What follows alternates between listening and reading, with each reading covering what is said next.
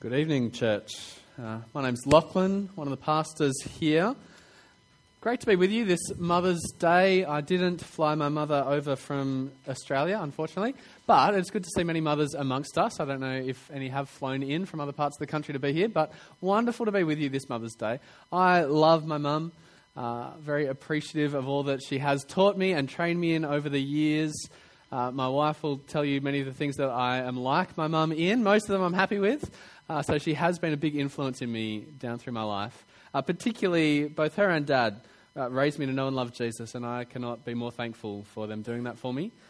So this day I'm going to give her a call on the way home and say thanks to her. Now, being a son, I've caused Mum not always so much joy, but a fair share of concern and worry as well. If you're a son or a daughter, perhaps likewise, you've caused your parents and your mother to have some worries. One of the things that my mum did worry about with me was when I got my license.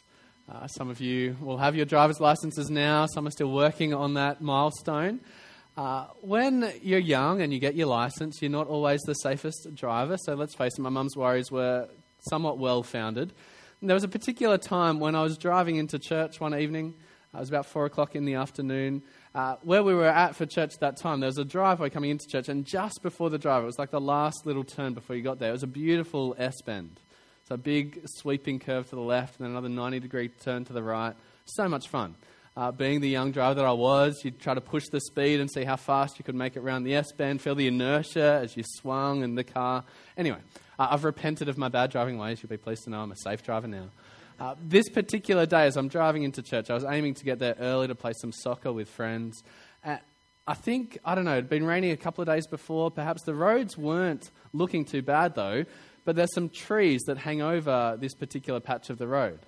Anyway, all I knew is that I'm coming around, turning left, and everything's all good, going on a good little clip. And then I turn to the right, and before I know it, I've lost control of the car, and I've kind of gone too far to the right, and I'm over on the wrong side of the road. I didn't really know what to do in this situation, so I made the wrong decision to put my foot on the brake and try to correct, and I overcorrected.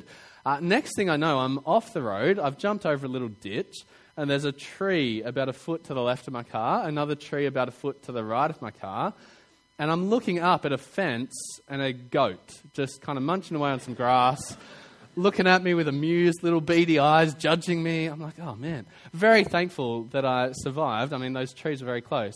That's the kind of thing that would cause my mum worry, and it made me reflect. I know, reasonable worry. But I reflected on this. I don't know what your driving is like, but don't you reckon there'd be less car accidents if roads were just straight? You know, none of those corners that invite you to push the speed or the corners that you can't quite see around. We should just invent cities with straight roads. The geographies amongst us would tell me why that doesn't work, but that's my thought. And I reckon we'd love it if life was the same way.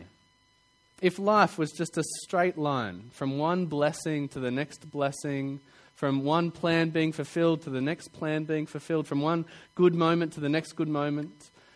But life's not like that, is it? Life is full of twists and turns. Things we can't always see up ahead, uncertainty about the future, things not always going the way that we plan. And so in life we experience moments, and sometimes they go on for years, moments of pain and suffering. The reality of life is not something that you have to leave at the door as you come into church. You don't have to come in and kind of pretend that everything's going really well and put on the Facebook facade that just says, hey, life's beautiful. Now, as we continue in Genesis tonight, we're going to meet three people for whom life is going through twists and turns. People who are feeling the pain of life. We're going to meet in Genesis 15 and 16 a man who is looking ahead at the future and he's feeling scared. He is uncertain. We'll meet a woman who is grieving because she's infertile and heading towards the end of life. We'll meet another woman, a young servant girl who suffers as a victim of use and abuse. I wonder if you tonight resonate with any of those stories. Fear of the future. Grief at hopes that have been unmet. Suffering under use and abuse. Into each of these stories, God speaks. So don't leave your struggles at the door tonight. Bring them in and hear what God has to say. Hear from the God who sees you, the God who hears you, the God who is committed to his promises to bless you. Let me pray that we would see God tonight. Father, thank you that you don't gloss over the messiness of life. You're not the God of our pristine, manicured social media feeds. You're the God of people who are terrified and ashamed that life is messy. You're our God. And we ask that tonight you would comfort us and that you would grow our trust in you so that we might stake our lives on your promises. In Jesus' name, amen. We would have received on your way in an outline. There's some space in there to take notes this evening. That might help you to stay on track as we cover these two chapters. Up on the screen, you'll see the different scenes that we're going to cover throughout tonight's talk. There'll be 4 different scenes that we'll see. Now, each of these scenes could be a sermon in their own right. There's so much depth and goodness in here to explore. We don't have time to go into all of those details, but I hope this will just be the start of the conversation for you with these chapters. That as we press in and meet some of these characters, you'll continue chatting about it over supper, over dinner, in your Connect groups through the week, on Facebook as you chat with one another. If there's any questions that come up from tonight, you've got the Connect cards there. Write your questions down and we'll get in touch. Don't let Sunday be the only time you're engaging with God's Word here. Let's keep the conversation going. We're going to work through these 4 different scenes from Genesis 15 to 16. But first we need to kind of come up to speed. We need the intro to the story, the previously in Genesis bit at the start of the TV show. So last Sunday when we kicked off our series in Genesis, this is the first book of the Bible, the book of origins or beginnings. And we got underway last week in chapter 12, where we learned that God has a plan to bring blessing back into his cursed world. That plan was to bless one particular family. And so we met last week Abram. And God promised this man Abram 3 things. Hopefully you can remember them. Part of me wants to interact and see if you do remember them, but I'll give you a free one tonight. The 3 promises that God made to Abram. First, that he would become a great nation. That is, he was going to have lots of kids and they become powerful on the earth. Second, these descendants, this offspring, would inherit a particular land. And thirdly, through these offspring, Abram's family would become a blessing for the whole earth. These were 3 huge promises to a 75-year-old man. He'd have descendants who would inherit a land and be a blessing to the whole world. Now, to his credit, Abram trusted God. He didn't look at his old and failing body. He believed that God could come through on these promises. And so he obeyed God. He left his homeland and he set out on the journey to this land that God had promised. Now, the text doesn't tell us, but I can imagine at this point that Abram perhaps imagined these promises would come true quickly and simply. Maybe that night after talking to God, he went and slept with his wife Sarai and thought, wonderful, she's going to conceive tonight. In 9 months' time, little Abram's going to be running around and play with him. And in 20 years' time, perhaps there'll be a grandchild and we'll start to take over the land slowly but surely. Perhaps that's what Abram would have imagined. But between last week's passage in chapter 12 and this week in chapter 15, the road has not been straight at all. And we're not sure exactly how long has taken place between these chapters. The next time we hear a time indicator is at the start of chapter 16. And at that point, it's been 10 years since Abram received the promises. So when we hit chapter 15, it's somewhere between 1 and 10 years going on. And in that time, there's been a severe famine in the land. The promised land, there was no food to eat. Abram had to leave there and head down to Egypt, away from the promised land. When he gets to Egypt, he tries to pass off his wife as his sister. It's pretty hard to fulfill the promise for descendants when you're pretending that your wife is your sister. So that promise isn't looking likely. And then after that, the famine ends, Abram gets back to the land. His nephew Lot, he gets captured as a prisoner of war. And Abram has to rally some troops and go out to war and defeat 5 other kings that have banded together. He ends up defeating them, and then he gets offered some of the spoils of war, lots of wealth. And he turns it down. He says, no, I don't want to give you guys a reason to say that you were the ones that made me rich. God's promised me riches. I'm going to wait and trust on God. There's been a rocky journey from chapter 12 through to chapter 15. And it's why we get to chapter 15 and we find that Abram is scared.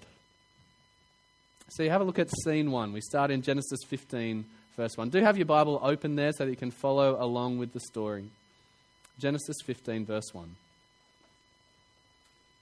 After these events, and that is just after Abram has turned down this stack of wealth, the victory spoils from war, after these events, the word of the Lord came to Abram in a vision. Don't be afraid, Abram. I am your shield. Your reward will be very great. See, Abram would be feeling like the parent who just turned down a huge pay rise that would have paid for a deposit on a house in Auckland. Or he's like the international student who's turned up in a new country and discovered that, hey, these local students are actually pretty smart. I might have a hard time beating them all at university. It's probably not the experience when you come to Auckland, but I don't know. I don't know what it's been like for you. But he's come in and he's feeling scared at this point. He's looking ahead at a future that is uncertain. He's just witnessed firsthand the power of the people living in the land that God had promised. He's seen the wealth that's available in this land, and he's turned it down. He said, no, I don't want that. And God speaks into Abraham's fear, into his uncertainty. He says, don't be afraid. God says, I'm looking out for you, Abram. I'm your shield. I'll protect you. I'm still on track to bring about these promises. I will bring you a very great reward. Now, this wasn't enough to calm Abram down. In verse 2, he unloads his uncertainty on God. It's kind of phrased as a question in there, but it's not really a question that Abram's asking for an answer. He's accusing God, isn't he? Verse 2.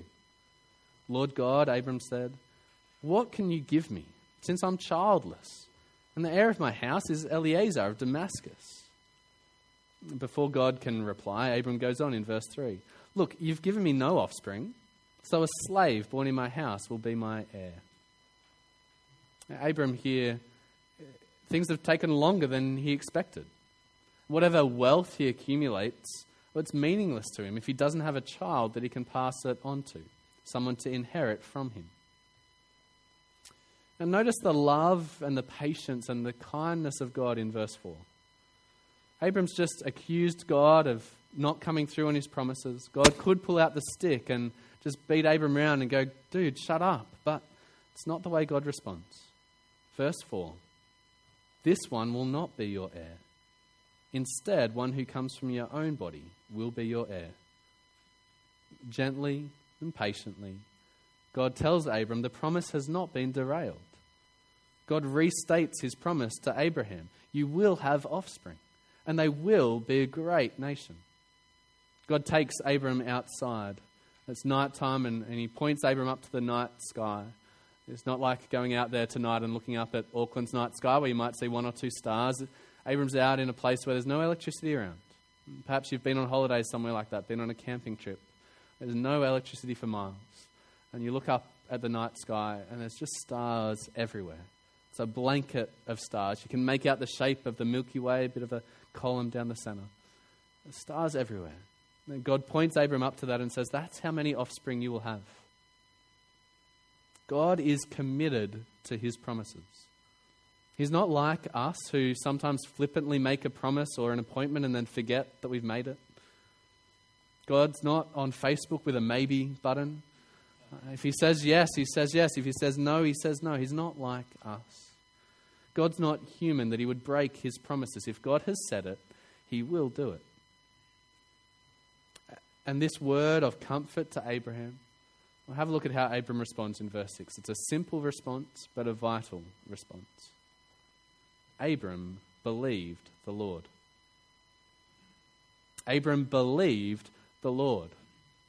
And this is a statement not just about Abram's response in this moment, but about Abram's determined commitment from this point on in life. He will be a person who believes God. That is, he will take God at his word, he will trust God to fulfill his promises, and he will stake his life on God fulfilling his promises. A trust like this, well, this is the right way that we are to relate to God. This is the way God made us as humans to be, to rely on him, to trust him for guidance and provision, to depend on him.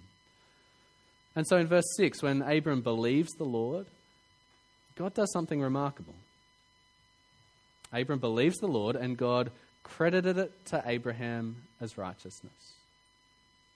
That phrase might not mean much to you straight away. We don't use those words necessarily in everyday language. Righteousness is the state of being right with God, being in right relationship with God, being innocent with regards to God. And God sees Abram's trust here, and God declares, that's it. That's what I'm after. That's right relationship with me. We're good now that you trust me. And we need to realize at this point, Abram's not a perfect guy. He's a sinner like the rest of us. I just told you that he passed off his wife as his sister so that he'd stay out of trouble. That's not a good thing to do. It's not something that he's praised for. In chapter 16, he watches on uncaringly as someone gets abused who should be under his care. So by no means is Abram a perfect guy, but he trusts God. And God says, well, okay, I'll consider you as innocent. Now, this moment in Genesis 15, this is a scene that has monumental significance down to today. The Apostle Paul looks back at it and picks up on it in Romans 4, which Angela read for us earlier. So keep a finger or a bookmark there in Genesis, but flick over to Romans chapter 4. I'm going to pick it up at verse 1.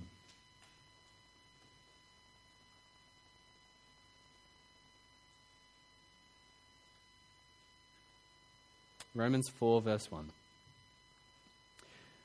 What then can we say that Abraham, our physical ancestor, has found?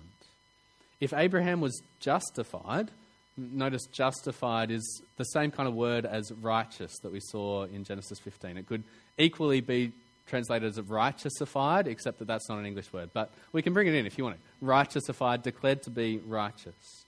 If Abraham was justified by works, he has something to brag about, but not before God. For what does the scripture say? And here's our verse from Genesis 15. Abraham believed God, and it was credited to him for righteousness. And Paul here pulls in an illustration to help us understand his point. Now, to the one who works, pay is not considered as a gift, but as something owed. Now, some of you here tonight, you are working. Others are looking ahead to a time of work. If you're a worker and you get to the end of the week or the fortnight or the month, whatever your pay cycle is, and your pay comes through, you don't go to the boss at that point and go, oh, thank you so much. Oh, that is so generous of you to pay me. No. The work is meant to be this relationship where you work and you get paid for it. You've earned your wage. You've worked hard to deserve that wage. A gift is something entirely different. But many people come to God as if it's a working relationship with him, as if God owes them heaven, as if they've earned their right relationship with him. Now, the list of things that people bring is different. They might say, oh, God, I've been a good person. God, I've given plenty to charity. I've looked out for my neighbours. I've not often been rude. I've raised my children to be good citizens. I've even been baptised. I've evangelised.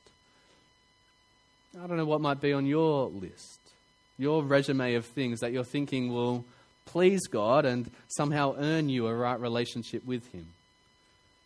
But please see tonight that God isn't interested in you earning your way with him. He's not interested in people working to deserve heaven. There's nothing that we could do to deserve heaven. That's the attitude that Paul's critiquing here in Romans 4. This attitude of thinking that we can earn our way before God. Now, what's God after? Well, have a look at verse 5. To the one who does not work, but believes on him who declares the ungodly to be righteous, his faith is credited for righteousness. To the one who does not work, not seeking to earn anything from God, but believes that God declares the ungodly to be righteous. Just like he declared Abram, that ungodly sinner, to be righteous. If you believe that, if you believe that God is like that God is the God who declares ungodly people to be innocent, then God will credit you with righteousness. That is what God is after. Not people who work for him and think they deserve their pay, but people who recognize that they're ungodly. People who trust his promise to treat them graciously. Now, this is the promise of God that matters most to us today. I talked through the 3 promises that God made to Abraham, but God hasn't promised you personally that you will have offspring that will become a great nation.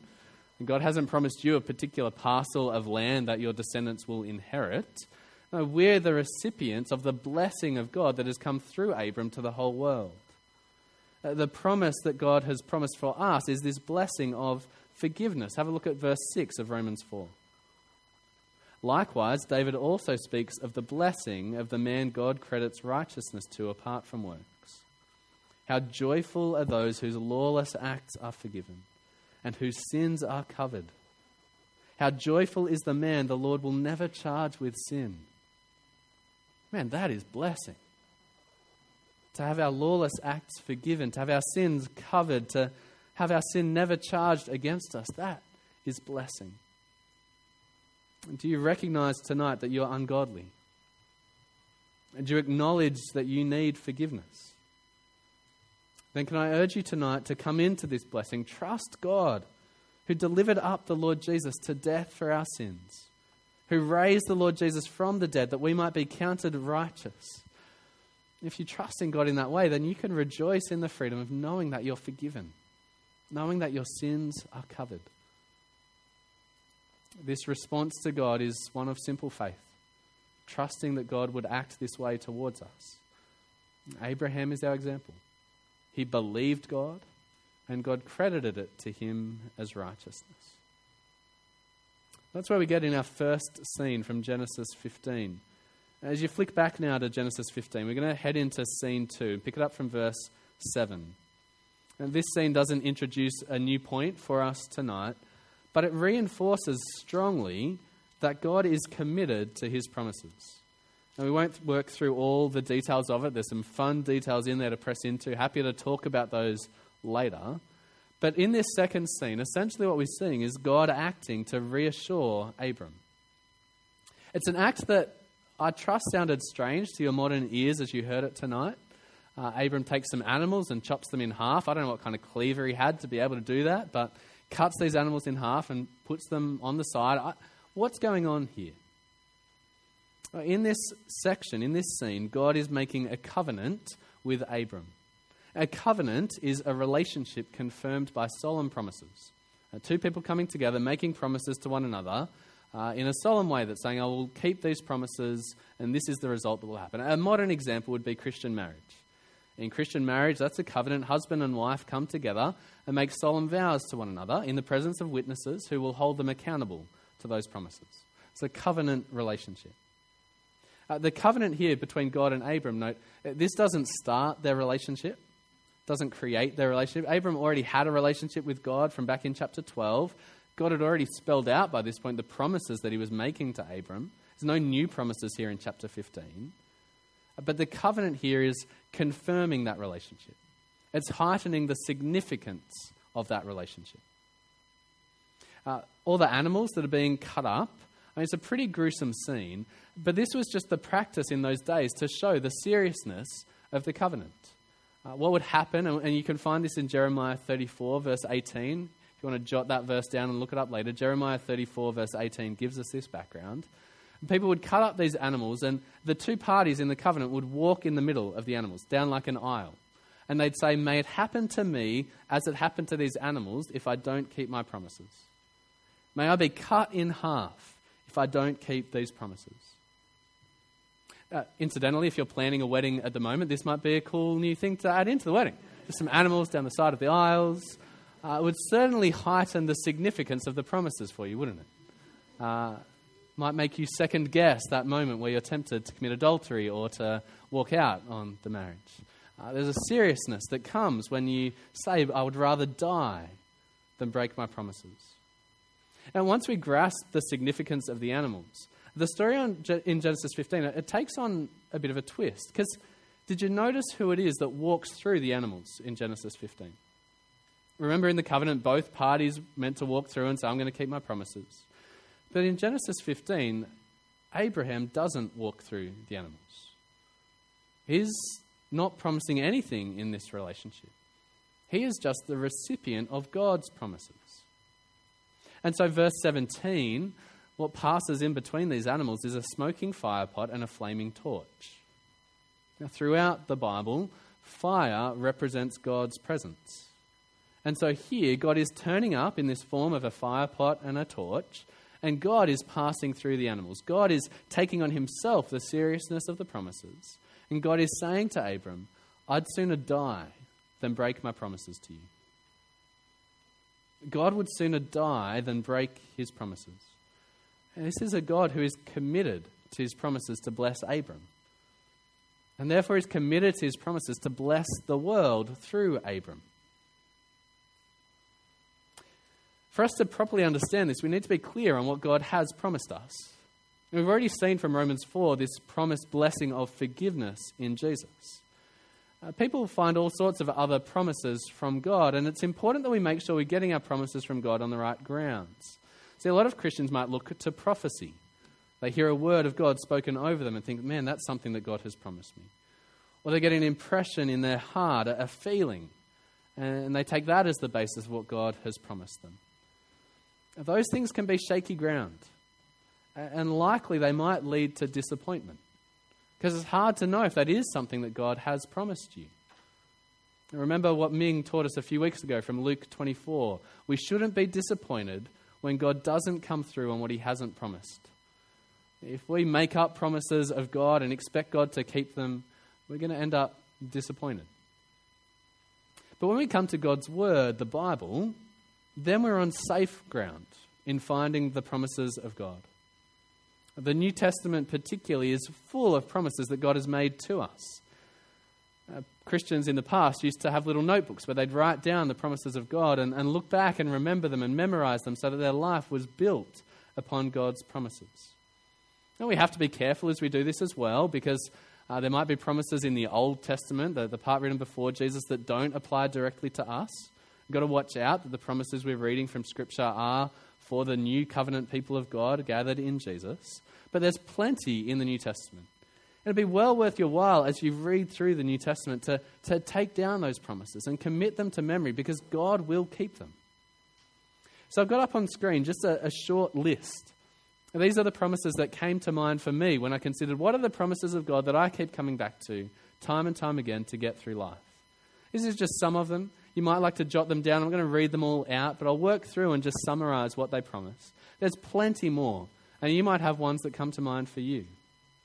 But just have a listen to some of the things that God has promised you.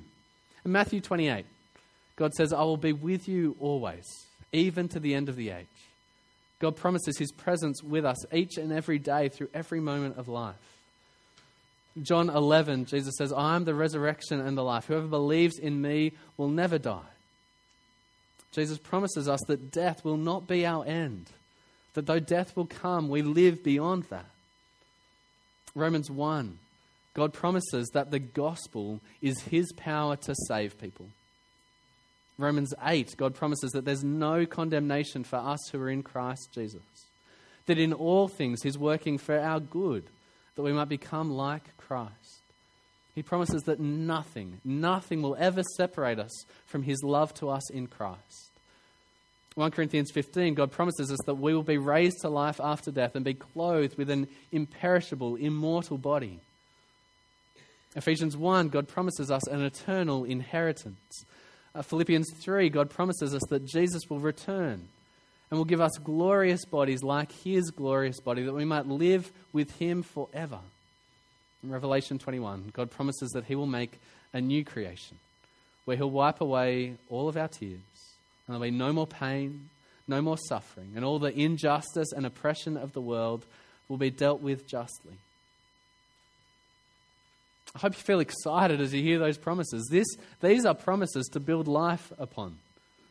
These are promises to stake your life upon. And there's so many more throughout the New Testament that keep your eye out for them and see what God has promised you in Christ. Because life is going to have all those twists and turns. You're not going to be able to see what's up ahead in the future. There'll be things that will come up that will make you doubt God's promises. You might be suffering. It might take longer than you'd like for Jesus to return. The devil might probe you with accusation of your guilt. We might get distracted by the goodness of the world. We might not see as many people being saved as we'd like.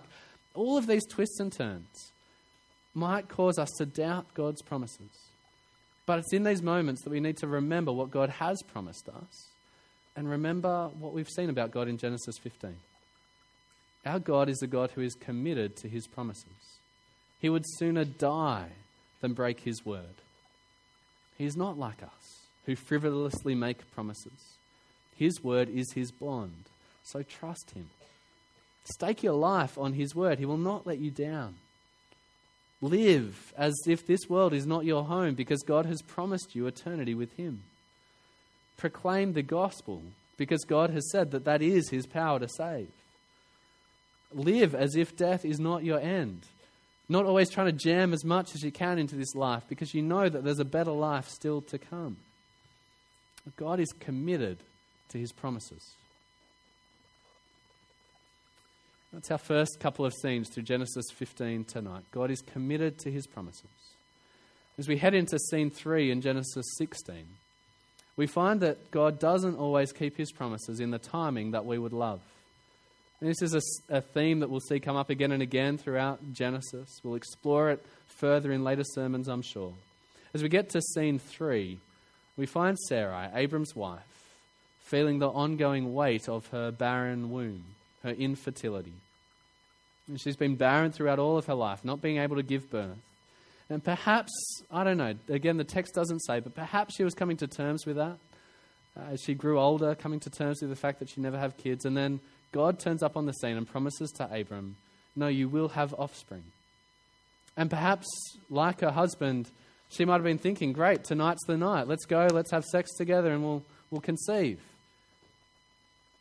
But since then, it's been 10 years. 120 months of anticipating and ovulating and still the same empty belly. After being broken down 120 times, Sarai hatches a plan. Have a look at Genesis 16, verse 2. Sarai said to Abram, since the Lord has prevented me from bearing children, go to my slave. Perhaps through her I can build a family. Now, there's something right in what Sarah says here and something wrong as well. Now, Sarah is right in her summary of reality. The Lord has prevented her from bearing children. This is a truth that the Scriptures testify to, that it is God who opens and closes the womb. Nothing else, no one else. Life comes from God's hand. And perhaps as you sit here tonight, you might be grieving that the Lord has prevented you from having children. There's many women in the world who would love to have children but don't. For some, it's because they haven't been able to marry. For others, it's because there's something biological that's led to their infertility. If that's you tonight, God knows your sadness. The Bible has many stories of women grieving that they cannot bear children. It testifies to the goodness of childbearing and recognizes the sadness of not being able to have that. God invites you through that sadness to trust him. To trust that though this good of childbearing might not be there for you, he has a different and still good plan for you. Infertility is an invitation to trust God. It's not an excuse for sin, which is where Sarah went wrong. So rather than trust God, Sarai sinned. She gave Hagar, her Egyptian maidservant, to Abram, and Hagar conceived. And it seems, as you look at the language there, that Sarah wasn't actually interested in Hagar having a child of her own. Sarah just wanted Hagar to be a surrogate who would bear this child and then give her over to Sarah to be Sarai's child. And that seems to be the language that's used. And then when Hagar does conceive, or Hagar starts despising Sarah, perhaps gloating in her pregnancy and ridiculing Sarah for her barrenness. In verse 6, Sarai mistreated Hagar so much that she ran away from her. Sarai started abusing Hagar, used her and then abused her. Sarai was wrong to treat Hagar in this way. This is not okay. If you're grieving any kind of lost hope, whether that be the grief of infertility or the grief of a lost plan for a career, the grief of a lost travel plan or of lost health or of a lost livelihood or of lost relationships, whatever loss you might be grieving, don't let it be an excuse for sin. All of these moments of loss invite us to trust God all the more, to learn to be content in whatever situation God has put us. So watch for yourself trying to take God's promises into your own hands. Watch for language that says, and perhaps you say this yourself, perhaps you hear others saying this, language that says, surely God wouldn't want ... and then uses that as an excuse for sin. Surely God wouldn't want me to be alone. So I'll date and marry the non-Christian. I'll date and marry the same-sex partner. Surely God wouldn't want me to be hungry. So I'll steal from Countdown because they're rich and they won't notice it anyway. Surely God wouldn't want me to fail and waste the money that my parents have saved up for to pay for my education. So I'll cheat on this exam. No. Trust God. Trust His plan, even if you can't see what it will be. Even if you can't see how it will all work out for good. Take the grief of your lost hope to God and trust Him. That's the lesson of scene number 3. And finally, then we get to scene number 4. What we learn in this final scene really speaks back into everything we've learned so far. Scene 3 ended with Hagar, this Egyptian maidservant, used as a surrogate and then abused by Sarai. And so she runs away. And you can understand her running away from abuse, a very fair thing to do. I want you to imagine how isolated she must feel at this point. She's got no one nearby. She's from Egypt. She's been displaced from her land. She's pregnant. She's running away. She's got no finances. She's got no social standing. And she ends up in a wilderness area. She would feel so alone, wouldn't she? And perhaps tonight that's how you feel. Isolated, alone. You feel like nobody cares, like nobody sees you, nobody hears your tears. Have a look at Genesis 16, verse 7. The angel of the Lord found Hagar by a spring of water in the wilderness, the spring on the way to Shur. He said, Hagar, slave of Sarai, where have you come from, and where are you going?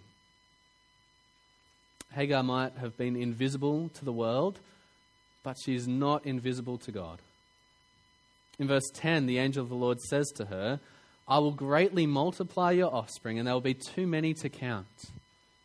Now, does that sound familiar to you? It should sound familiar. This is one of the promises that God has made to Abram.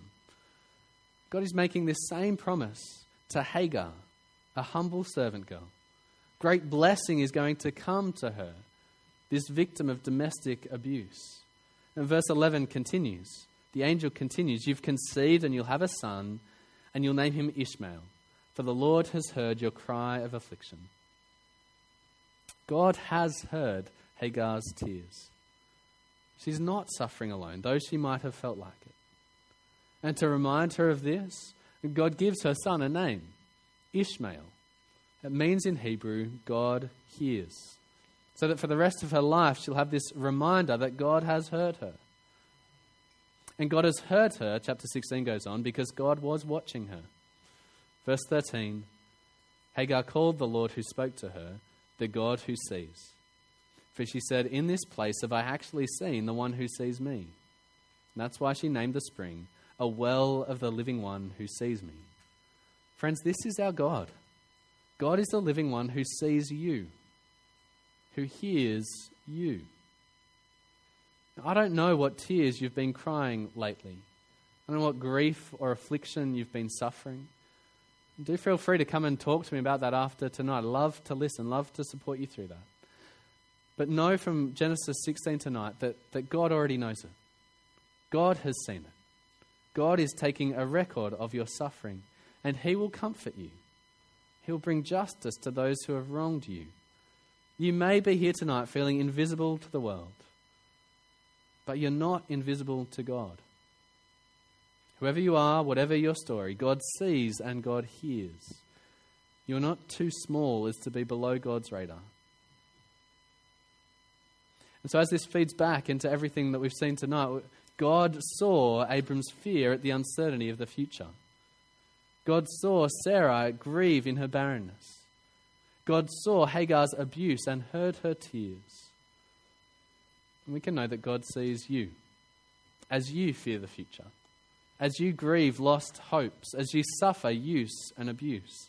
God sees you, God hears you, and God is committed to his promises to bless you.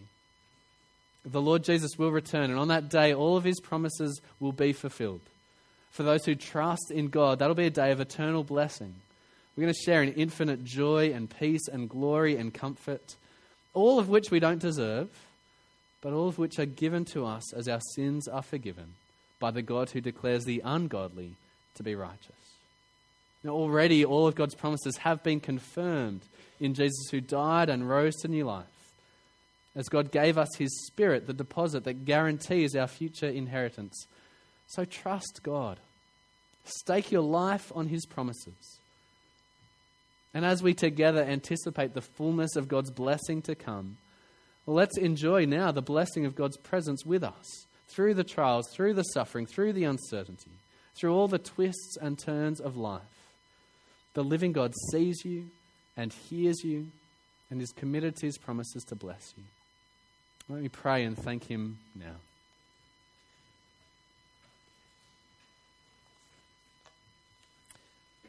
Father, we thank you that you see us, that you hear us, that you care. Thank you that you are committed to your promises, and that though we are ungodly, though we have committed much sin, you promise to forgive us, to wipe that all away and not count it against us. Oh, Father, we can never repay you for that. And we're sorry for the times we try. We're sorry for the times that we try to earn our right standing with you, thinking that you owe us anything. Please forgive us for that as well. Father, thank you that in your book you have a record of all of our tears, that you know them, that you know our pain. And thank you that one day you will bring all of that to an end. You'll bring justice and comfort and peace. Father, help us to trust that promise, to trust all of your promises. Help us to trust you. And so to live in this world as if this is not our home, to live as if death is not our end, but to give our lives to see you made as famous as you deserve to be in Auckland, across this country and across this globe. In Jesus' name we pray. Amen.